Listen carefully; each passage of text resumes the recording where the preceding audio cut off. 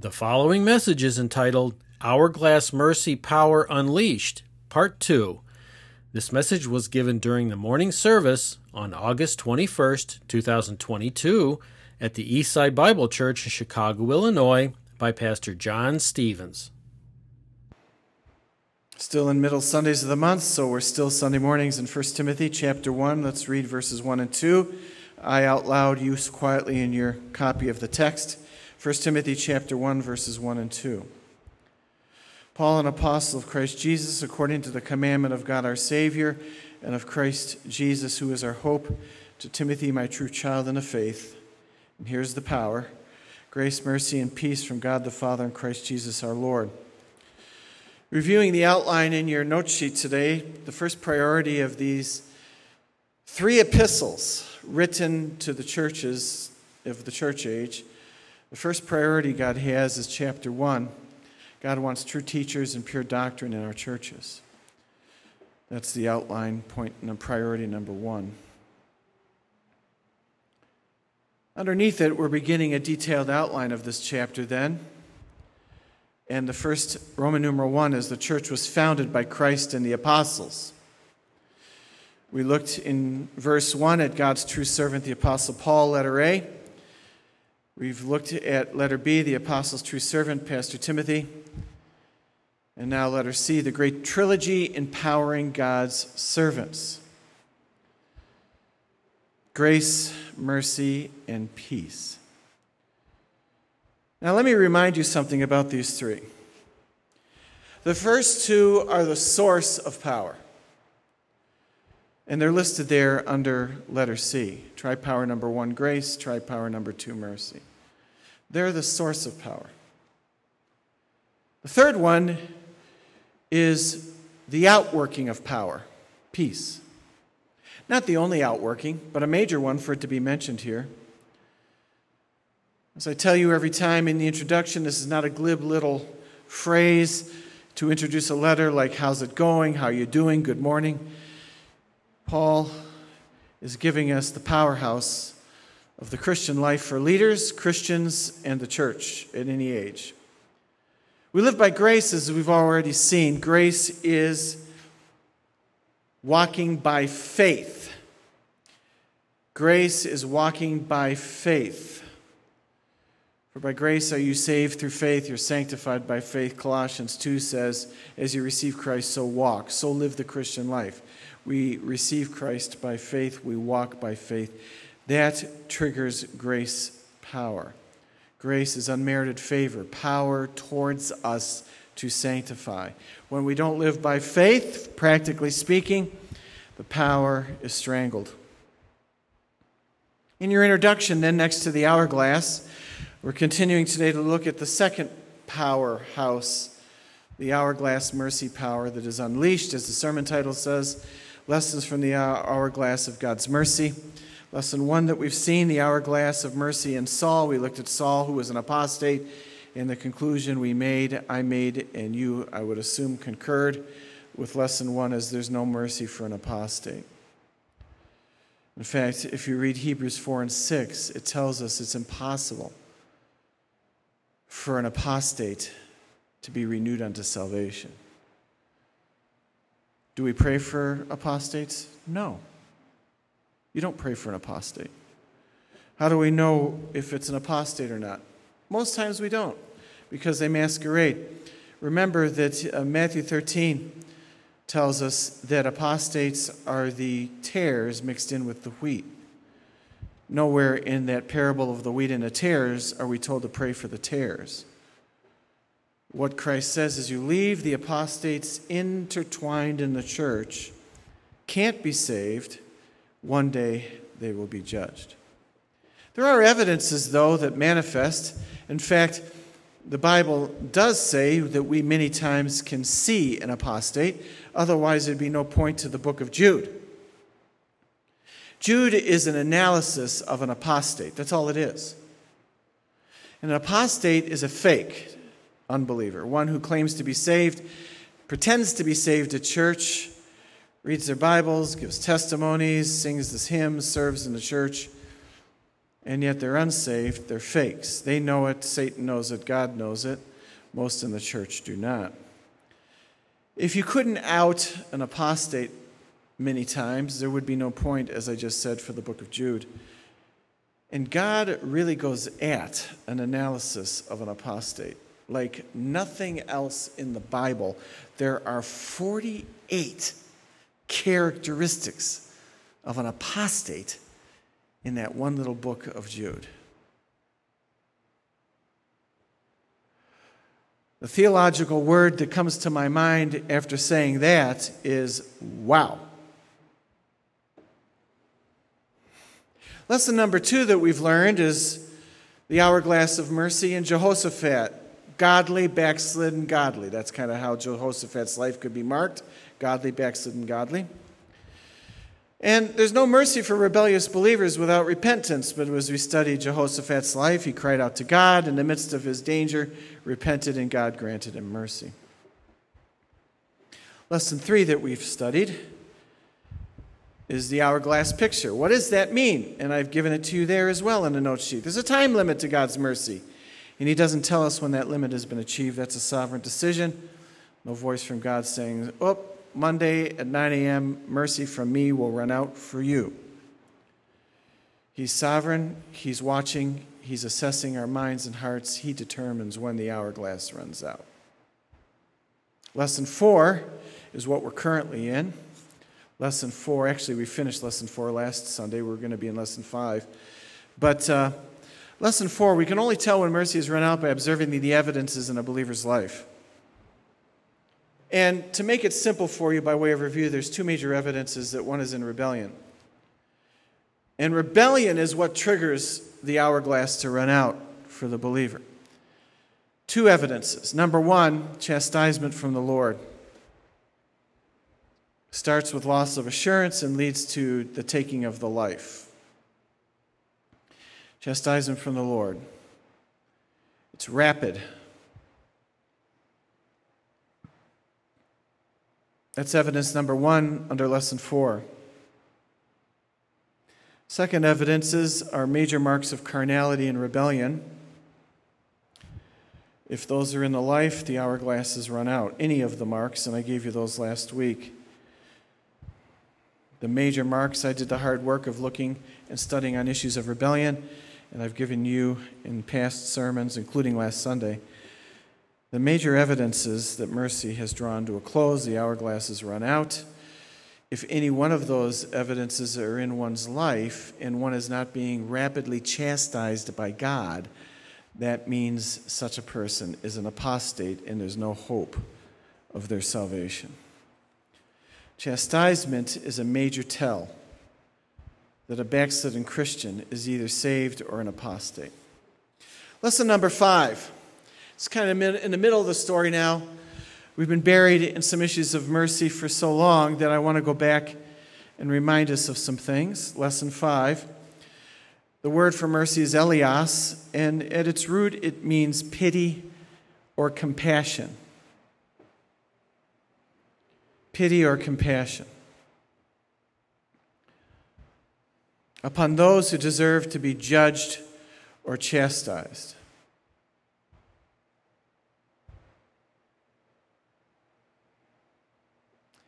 Pity, compassion upon those who deserve to be judged or chastised.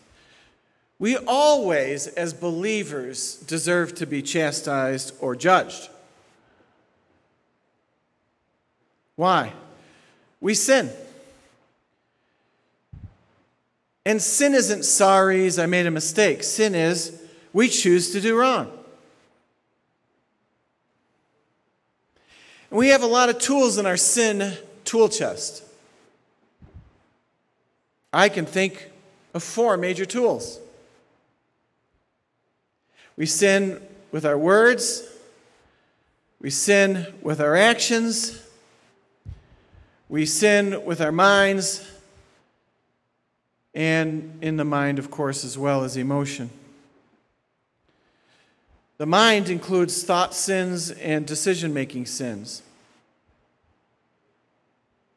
We sin a lot. Over and over. Predominantly, our sin as believers is repetitive, habitual. We know that from Romans 7.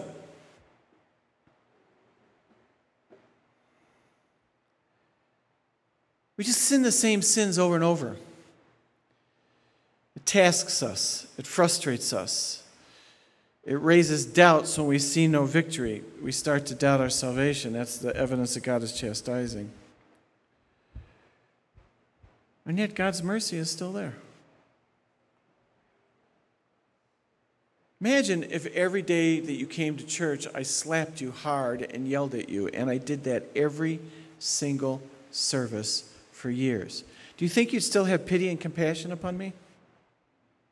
You'd quit the church. Right? Yeah.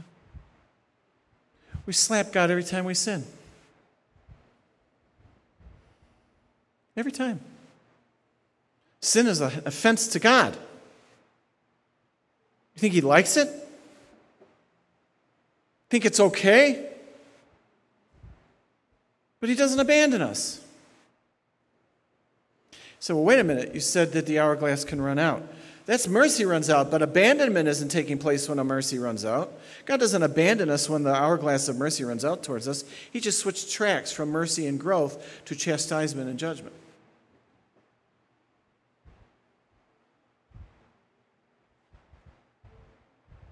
Now, letter A under lesson 5. We not only need grace power to be righteous, but mercy power to withhold wrath continually. We not only need grace power to be righteous, but mercy power to withhold wrath continually.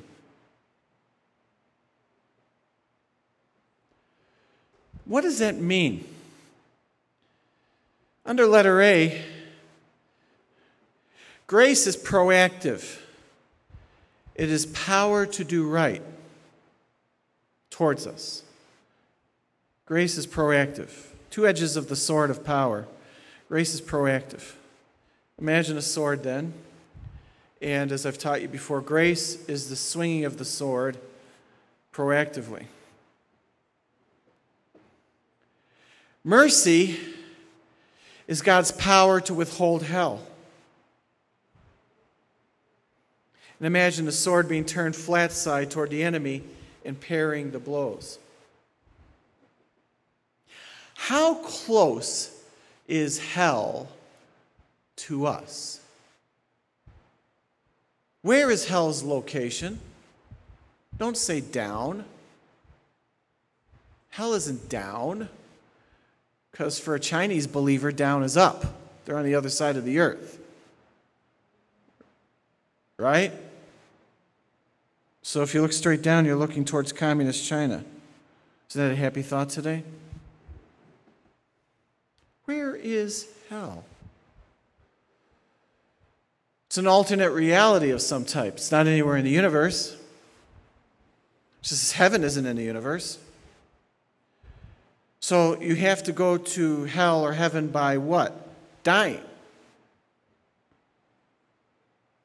How close is hell? How fast can one die? Fast. 7 seconds could have been for me. The door to hell or to heaven is death. We never know what a day will bring. Do you know if your heart will stop? I was reading in my Smart News app, which is a warehouse of English-speaking newspaper articles from around the world. There was this young woman in Europe. She died at the age of 25, just instantly dropped dead. We assume only old people die. It's not true. Do you know when death is coming for you? So death is always right here. In fact, it is so close that God in the Old Testament says death can be triggered by God simply pressing the nostrils closed. We have plans for today. We have things we're going to do. We assume that we will do those. Death is a door opened unexpectedly, most times, and unplanned for, stopping us dead in our tracks. My office is a royal mess right now. Most times it is. I look at it, I personify my office, and I say, you are a messy office. Stop being that way. It's my fault. If I die, someone else has to clean my office. All your appointments end. Your bank accounts you can't access. You can't transfer funds to anyone. The problems with your car, maintenance issues are left undone. This close is death. This close is hell for the apostate and the unbeliever. This close is heaven for the believer. How close is mercy? It continually is right next to death, keeping us forever from hell. What a gift. What a gift. If God disappeared or died, hell would await us again. It is not our salvation ultimately that keeps us from hell. It is God agreeing to grant us grace and salvation through our faith. And he really dumbs down that faith to the point where it just has to be the size of a mustard seed. So look at that letter A. Mercy power is right next to you, continually keeping you from the gates of hell.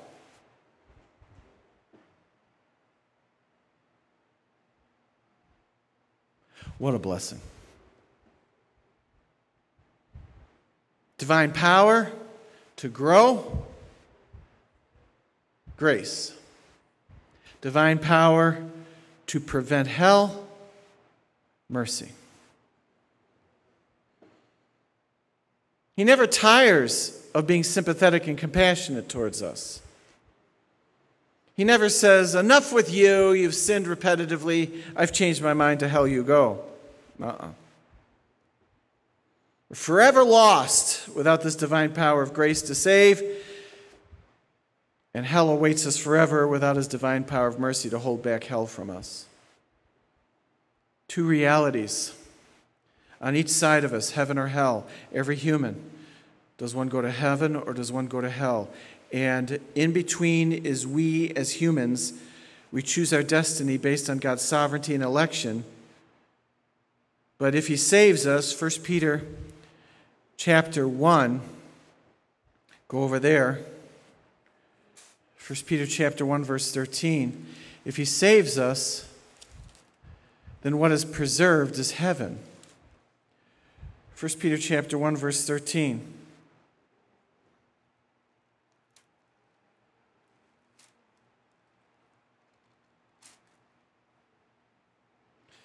Verse 13, therefore prepare your minds for action, keep sober in spirit. That's the reality of living the Christian life now. 1 Peter 1:13. Fix your hope completely. That's a command. It's 4 words in the English. It's only 2 words in the Greek.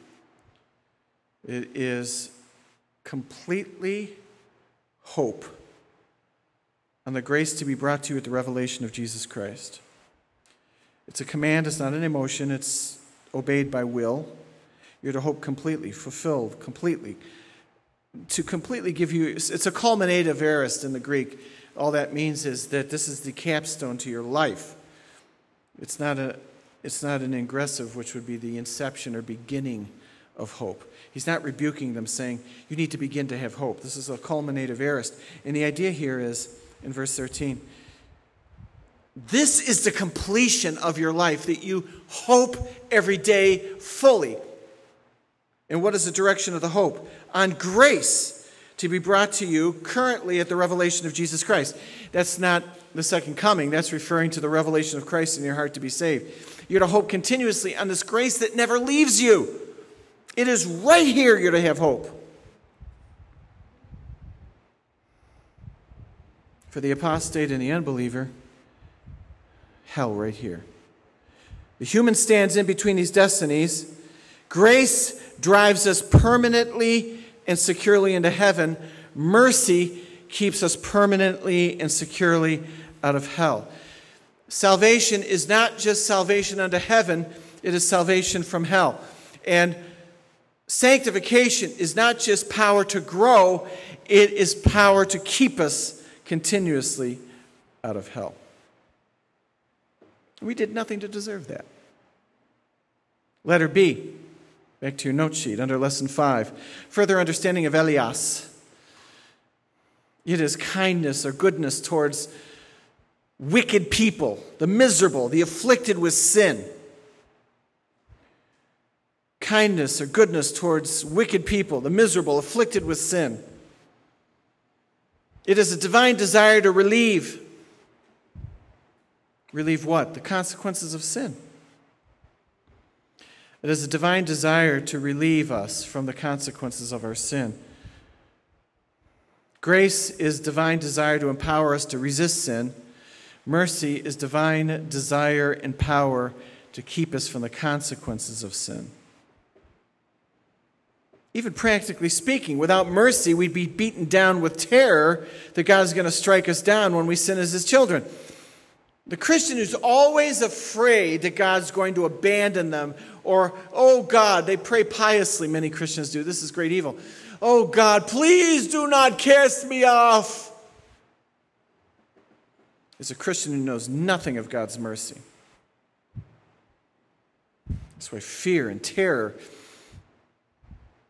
on the issues of life is basically an attack against mercy. It is saying God is not with me, He's against me. He's abandoned me to these trials and suffering, as we're learning on Sunday nights. Without mercy, we would be beaten down with terror that God is going to strike us down and abandon us as His children. But mercy is always there, just like grace. Salvation-wise, certainly God switches tracks, practically speaking, on mercy if we're in rebellion. But we never lose His mercy of salvation. That's unconditional. So, He unconditionally chose to save us and to relieve us from the consequences of our sin. We didn't do anything to earn that at conversion. He can't abandon His children because He can't deny His mercy towards us. He will not. That would be unholy. Again, fear and terror in the heart of a believer is an attack against the mercy of God. This does not mean He does not chastise us, as I've been teaching you. Mercy and discipline are partners, but they're not the same. Mercy is a desire to relieve. Grace is a desire to cause us to grow. When we rebel against grace and mercy, chastisement kicks in. It is God attempting to drive us back to living under grace and mercy. Chastisement does that. If it doesn't work and we rebel against chastisement, He takes the believer home. Lesson 6, the offer of mercy to mankind is unconditional. The offer of mercy to mankind is unconditional. Free and available to all. Free and available to all. The offer of mercy to mankind is unconditional. For Christ also died for sins once for all, the just for the unjust. That's the righteous, perfect one for the unrighteous human. So that He might bring us to God. That's the power of grace. Having been put to death in the flesh, but made alive in the Spirit. Look at 1 Peter chapter 3.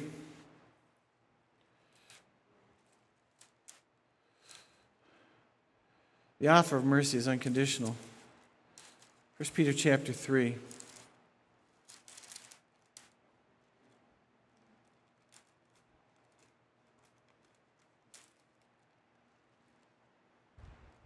Verse 17 is our series on Sunday nights, 1 Peter 3:17. For it is better if God should will it so that you suffer for doing what is right than for doing what is wrong. That's the calling of a believer. But look at 1 Peter 3:18. For Christ also died for sins, just as I quoted, what I just quoted to you, the just for the unjust, so that He may bring us to God, having put to death in the flesh, but made alive in the Spirit. That's grace power. having put our lordship of our sin to death, made us alive. That's grace. Grace made us alive in the Spirit. That's grace power.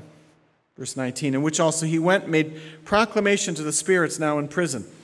Most likely those in Genesis 6 corrupted by sin is a possibility the Sethites might be referring to. We don't know. But look at verse 20. Who once were disobedient. That's a definition of an unbeliever, a state of being disobedient. Who once were disobedient. When the patience of God kept waiting in the days of Noah, during the construction of the ark, in which a few, that is, 8 persons, were brought safely through the water. That's mercy. That the 8 were saved from judgment. The few were saved. That's mercy. Mercy is always less saved. Grace is just the right number saved. Mercy is always the few have the withholding of judgment. So verse 18 is grace empowerment made alive in the Spirit. Mercy is brought safely through the water. These are the 2 arms of God's unconditional offer to mankind. To save the believer from sins at conversion, save the person who becomes a believer, and to spare them the waters of judgment. What a tremendous gift. Grace and mercy. Next Sunday, or next time, not next Sunday, we'll go back to our Love of Christ series, but next time in September, I want to stay in lesson 6. And we need to examine a very important passage, Romans 9, verses 14 to 24, and another very important passage about this unconditional offer. Keep in mind then the 2 powerhouses. You live in grace by faith to grow. You live in mercy, rejoicing by faith. You're never going to hell. You live by grace and faith. You live in mercy by renouncing fears and terror. To live without faith is to attack grace. To live in fear is to attack mercy. Any Christian who lives attacking faith, any Christian who lives in fear attacking mercy is in rebellion. Chastisement always for such believers. We're to rejoice that hell this close will never reach us. And we're to live in grace and rejoice that grace in heaven this close awaits us. The closing of the nostrils, we go to heaven. For the apostate and the unbeliever, the closing of the nostrils, instantly into hell. Father, thank you for your word. Thank you for your grace and mercy. We rejoice in grace that saves and sanctifies.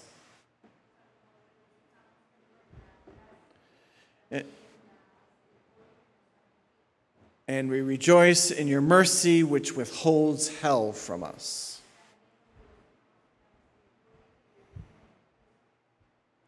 May we live by faith, trusting your power to cause us to grow today.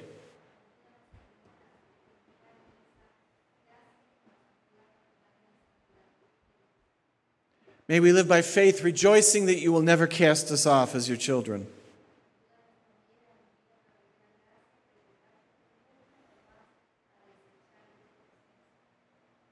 May we never be legalists, performing and doing good to keep your grace.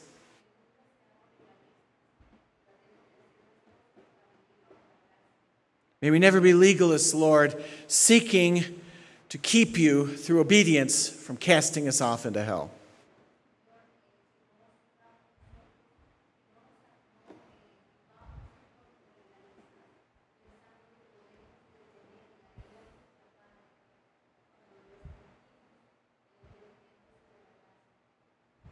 Grace empowerment to grow is a massive power to make us holiness.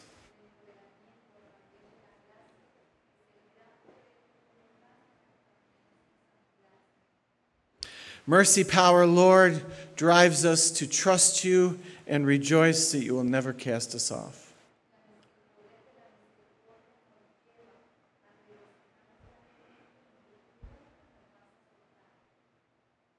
May we be warned that we should never walk out from under grace and mercy.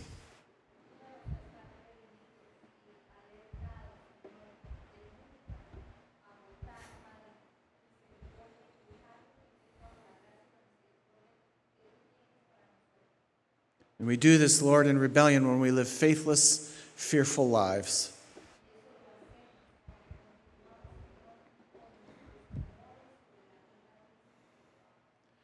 Then we know from your word the hourglass of mercy runs out practically.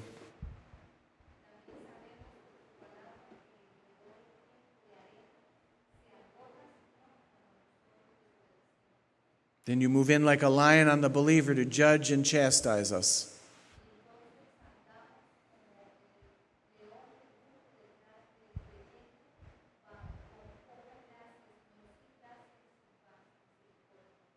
Even that chastisement is your love.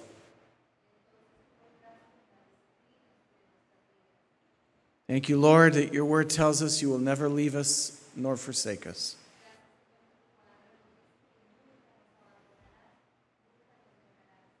We do not perform to earn your grace or to keep hell from us in mercy.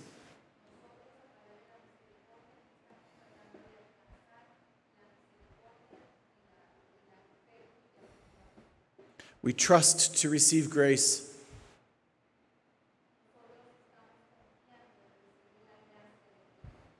We rejoice to receive mercy. In Jesus' name, amen.